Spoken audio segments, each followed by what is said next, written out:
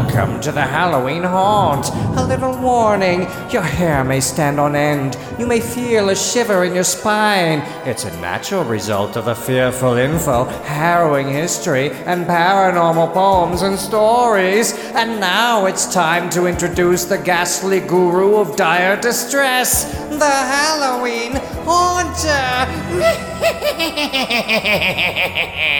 Hollywood, California is such a sordid place, what with all its sunshine and warm weather, and other things, I suppose. It's only natural that the supernatural permeates it. I can only scratch the surface now, but here are a few stories of haunted Hollywood. In 1919, a young lady named Virginia Rapp came to Hollywood. She was a model and got a job with Mack Sennett's studio, doing mostly minor parts in the silent films of the town. She developed a reputation for being a party girl and caught the eye of a famous comedian named Fatty Arbuckle. He had a big party in San Francisco to celebrate a multi-million-dollar movie contract. Yes, even back then. And there was much illicit alcohol. I won't go into sordid details, but Virginia was found in a bedroom moaning and saying she was dying. She fell into a coma and died a few days later. Fatty was charged with, among other things, her murder. He ended up getting off because of a lack of coherent testimony and no physical evidence. His career was ruined, however. I don't know if anyone has seen or heard the ghost of Fatty Arbuckle, but at Hollywood Memorial Park, visitors have reported hearing a ghostly voice crying out and weeping near Virginia's grave. Peg Entwistle was an actress who had quite a tragic backstory. It got better, though. She worked on Broadway until the Depression set in and audiences could no longer afford theater tickets. She came west, worked in theater a bit, and then film, but she struggled to succeed and ultimately did not. So one night in 1932, Peg scrambled up the hill to the famous Hollywood sign, folded her coat neatly, and placed it and her purse at the bottom of the maintenance ladder for the letter H. She climbed to the top and jumped to her death. There was a suicide note in the purse, but it wasn't signed with her name, just her initials, and it took a few days to find it and her, and then figure out who she was.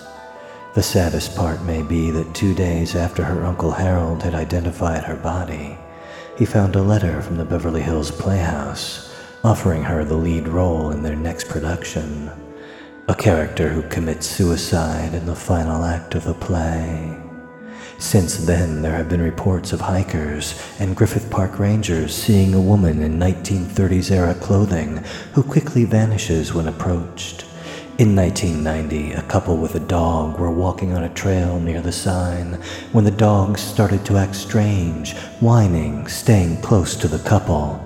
They saw a woman wearing 1930s clothing walking close by. Since it was Hollywood, they didn't think much about it, until she just faded away. They hadn't even heard the story, so it's unlikely they were influenced by it.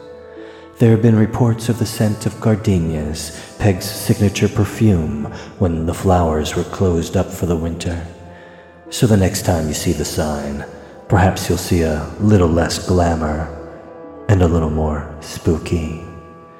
The Hollywood Roosevelt Hotel has been around since 1927 and was quite the scene in its initial heyday, with A-list celebrities galore. It's said that the ghost of Marilyn Monroe still shows up. There used to be a mirror in the lobby.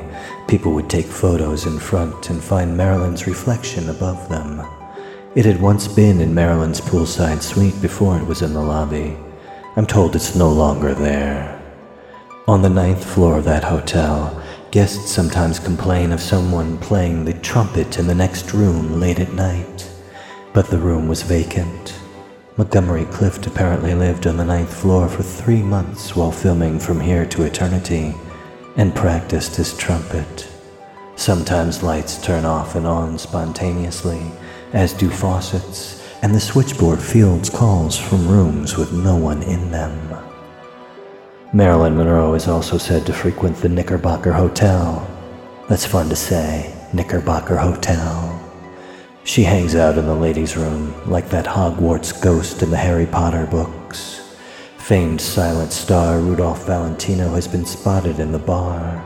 Director D.W. Griffith died in the lobby back in the day.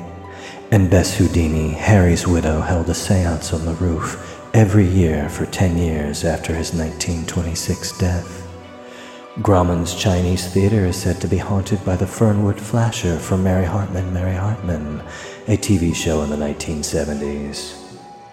The Fernwood Flasher was actor Victor Killian, who was beaten to death in his nearby home in 1979.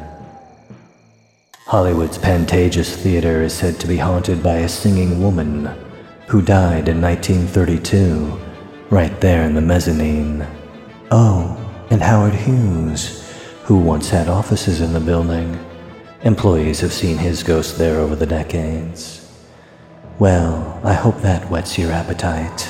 You'll find many other stories in the show notes for this episode, as well as other stories of ghosts and hauntings. Perhaps I will revisit the topic in the future. Please let me know if you'd like that. And find much more at thehalloweenhaunt.com.